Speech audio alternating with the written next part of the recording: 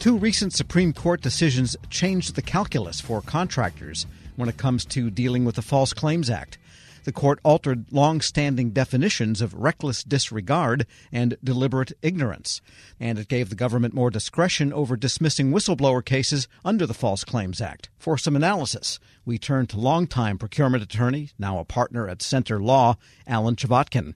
Alan, good to have you in studio. Always a pleasure, Tom. And let's talk about the SuperValu case first, which changed some of these definitions of what you knew and when you knew it. What's going on here? Well, it begged me to just give you a little tutorial for some of your listeners who may not be as steeped in the False Claims Act as you are. The False Claims Act provides that any person who knowingly submits or causes to submit a false claim to the government is liable for damages up to 3 times the government's damages. In addition to allowing the government to pursue perpetrators of fraud on its own, the False Claims Act allows private citizens to file suit on behalf of the government. And that's what they call qui tam suits or relators. And they go back to the Middle Ages, actually. Well, yeah, very much. And the original False Claims Act was 1863, the so-called Lincoln Law, because of contractor fraud even back then. So these relators can then pursue the litigation on behalf of the government, and they can get then a portion of the recovery. In some cases, a significant recovery, a portion of it. But there are numerous procedural actions that they have to take that the law imposes on these relators because the suit is actually brought in the name of the United States government. So you've heard me say for years that in government contracting, words matter. And in the context of the False Claims Act, almost every word and paragraph and section has been litigated because of the actions. I think even the Supreme Court called it a thicket. Because I read that decision, a couple of those decisions, and they pack a lot into 37 pages. Well, they do. And part of the thicket has been caused by the Supreme Court themselves. And so that leads us to this SuperValu case. You've heard me say, and some of our listeners who are of a certain age might remember the catchphrase from Senator Howard Baker during the 1973 Watergate hearings about President Nixon. What did the president know and when did he know it? Well, that's really a good set of questions to look at this SuperValu case. It's actually a combination, 2 cases that were unanimously decided by the Supreme Court on June 1st. The False Claims Act says, as you alluded to, that there has to be a knowing violation, and it can be one of 3 tests. Did the defendant have actual knowledge of the falsity? Did the defendant act in deliberate ignorance of the truth? Or did it act in reckless disregard of the truth or falsity? And so earlier appeals courts had said that the standard for judging that knowledge was objective reasonableness. That is, did anybody really believe that rule or regulation or law could be truthful and that there was no action or guidance from the government that told you otherwise? The Supreme Court rejected that objective reasonableness test and what it termed subjective beliefs. And I'd like to read one sentence from the decision. The court said, "What matters for an FCA case is whether the defendant knew the claim was false when submitting the claim. Not afterwards, not what others thought, but did the defendant know the claim?" And so that's the heart of this decision. So SuperValu then got off the hook because its officers did not know of the violation when they submitted a claim? Well, SuperValu got off the hook at this point, but the court didn't address whether SuperValu knew or not. It sent it back to the Seventh Circuit Court to decide whether the facts of that case now aligned with the timing of what they knew and when they knew it. Sure. So let me ask you just one question about the implications. So say now the Supreme Court says it only matters what you knew when you submitted that claim. Suppose you submit the claim, takes the government some time to pay a bill, and you find out, whoops, we overcharged. This labor rate was wrong. What should a company do? Well, that's a slightly different case because now overcharging is different than the knowledge of whether that claim itself was false. And so my advice is always notify the government immediately, pay it back, and sort through then whether that labor rate was true or false and whether the billing was accurate or not. Right. So in the case of the SuperValu decision, then it really more affects the whistleblower type cases and whether a whistleblower can say, well, they knew about this all along. Exactly right. Exactly right. Again, it's not what somebody else knew. It's not 2 years later we found out that was true. No, it's what did the defendant know at the time that they submitted that claim. Now, that may be hard to prove, and that's going to be a burden on the whistleblowers to get at that. That was my question. It's tougher on whistleblowers now to bring these types of cases. It will be harder, and proof is going to be hard. One of the questions we're asking ourselves is, how do you prove what a defendant knew? What did a company know? Is it what the CEO believed? Is it a committee of 3, 6, 200? So lots of debate yet to take place about this knowledge at the time the submission is made. We're speaking with Alan Chvotkin. He's a partner at the Center Law Group. I guess the old adage applies, a penny's worth of compliance can save you dollars worth of trouble later on. Very much so, very much so. So, you can always ask the government for clarity, or if there's an ambiguity in a regulation or a process, they may or may not tell you. But at least if you're raising those questions, you're providing some contemporaneous record that what you believe that to be. You can always document what you believe that record to be. Ask competent lawyers in that subject matter what their opinion is. All of those go to the state of mind, if you will, at the time the submission is made. All right. And then with respect to the Qui Tam cases, there the Supreme Court had was an 8-1 decision.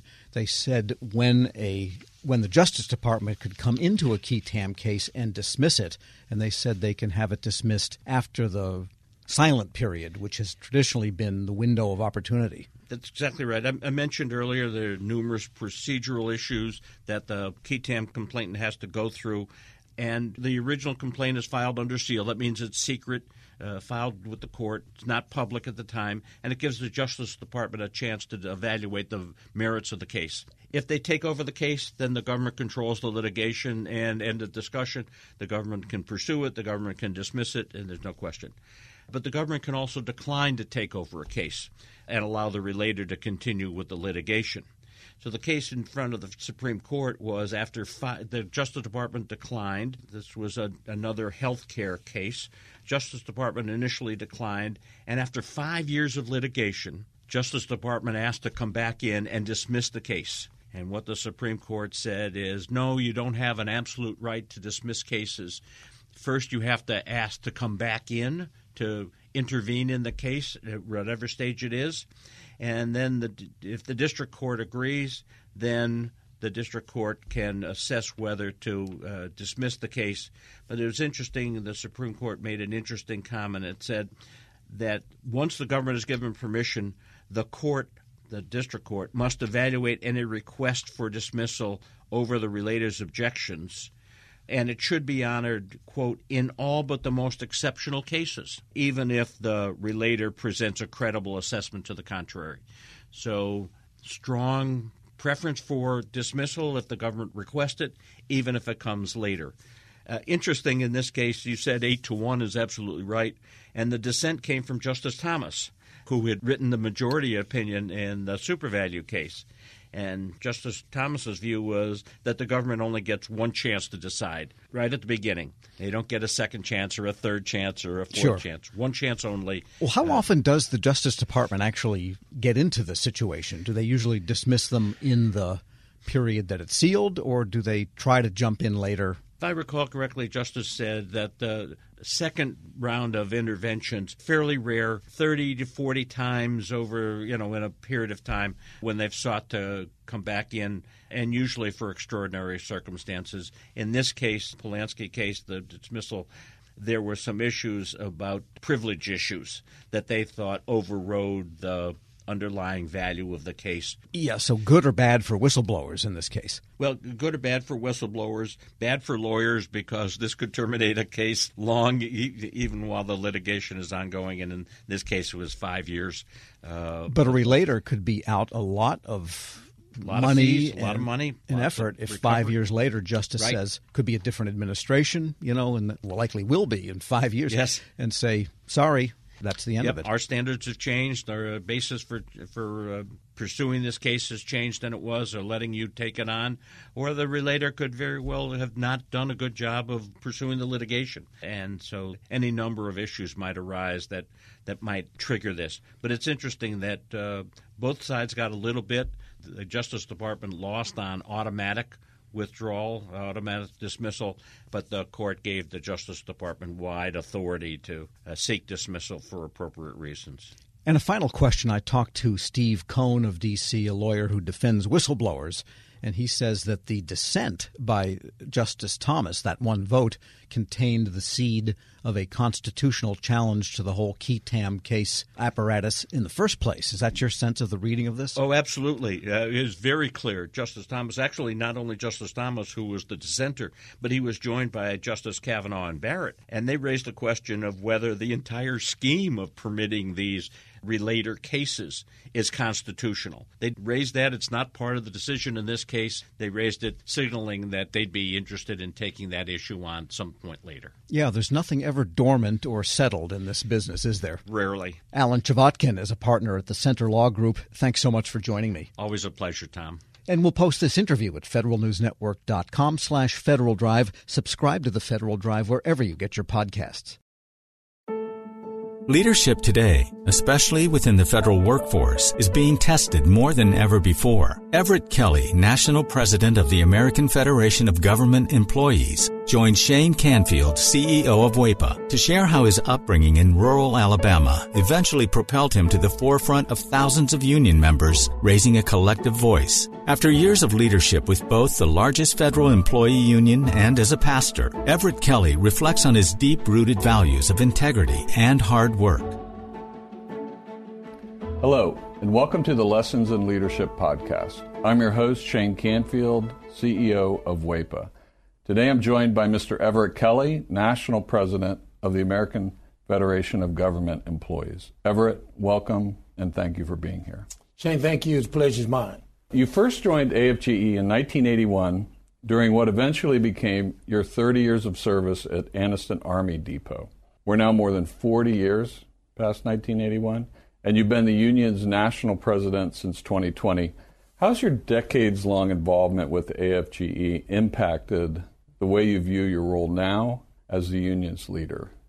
The time that I spent as local president, I simultaneously spent that same time as a pastor in Alabama. I like to say that this was my training ground because as I was entering into the role of unionism, I was also entering into ministry. And so I see my role, even as the union leader, as ministry. It's never an understatement because this is what I believe. I believe that if you love people and show people that you love them, people will follow you. My business is in the business of growing people, and that's what I do. And I think that my training as a pastor and as a union leader has given me the ability to really, grow people because I feel like that, it's my responsibility both as a union leader and as a pastor to ensure that people have a livable wage. It's also my responsibility to ensure that people are treated fair with dignity and respect on the job. And I think that goes in both arenas. So I've seen this, as ministry, as I've grown through the 4 decades of leading people. Putting those two together is amazing. AFGE handles a massive array of issues and topics of importance to feds across many departments and agencies. What is it like being at the forefront of all those moving parts, and how do you manage it all? Well, first of all, let me give kudos to my staff, okay? Because it's just no way that I could manage all of this work and all the moving parts by myself. But I have an excellent staff that always makes sure that I'm prepared and that I'm ready. But it's exciting. It's exciting to be out in the forefront, bringing people to the realization that they have something to fight for. But again, I cannot, and please understand, when I say I cannot, it's what I truly believe. I cannot do it without a good, strong staff. And I tell anybody that, but I enjoy fighting for the cause. I enjoy standing in front of a group of AFG members, calling them to action, and then standing back and watching that action come to fruition. Because I know that I'm not the one that's doing it, okay? They are the one that's doing it. I'm merely casting a vision, right? And I enjoy casting a vision and then watching that vision come to fruition. And it's the staff and the members that get that done. As CEO at WEPA, I completely and totally understand that. We rely on them. It's not just nice to have. We rely on them. Absolutely. As AFGE president, you often speak at union rallies and other events widely attended by federal employees. What's it like to experience that direct connection to employees? And how does that influence your leadership style?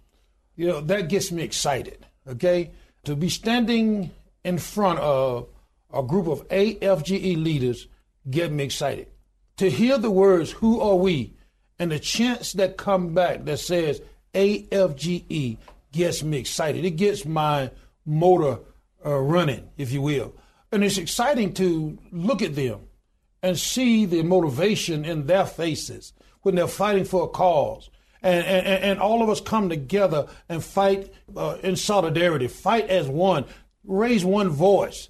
You can't explain the feeling. You just know that it's right. You know, I just know that it's right when I'm standing there and I feel this, and I never fail to say thank you again, because I'm the one that merely cast the vision. They are the ones that get the work done. And so when I see them out there ready to go and that call to action goes out, and then I see them really begin to march on that initiative, it's an energy that I cannot explain. I can explain it. I'm feeling it right now. Describe how your personal background and upbringing folds into how you function as a leader. You know, understanding that I was born in the Deep South. I was born in a little small town in Goodwater, Alabama, population 1,292 today. Born to parents that, and I hope I don't offend anybody, and I got to quit saying this, but I was born to a set of parents that believed and trusted in God. And that began to establish who I was. I began to trust God myself in everything that I do. I trust God even in this situation as a union leader, because my parents taught me to believe in the Bible. And with that came, do unto others as you would have them to do unto you. In other words, treat people right. Treat people with respect, right?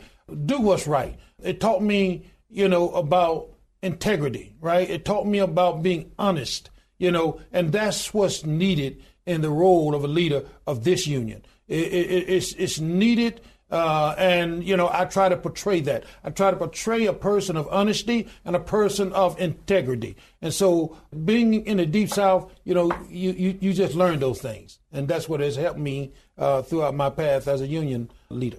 And it's always nice, that whole approach, because you don't have multiple approaches with different people or different sets of different tasks, different energy. It's always straightforward, yes. Honest. Here's the truth. Yes. And it's easy. Yes. Right? Yes. It's a lot easier than having multiple personas. Absolutely. Yeah. Absolutely. What's one piece of advice, if you could go back and tell yourself when you were starting your career? I don't know you're asking for one, but I'm going to have to elaborate on two, if that's okay.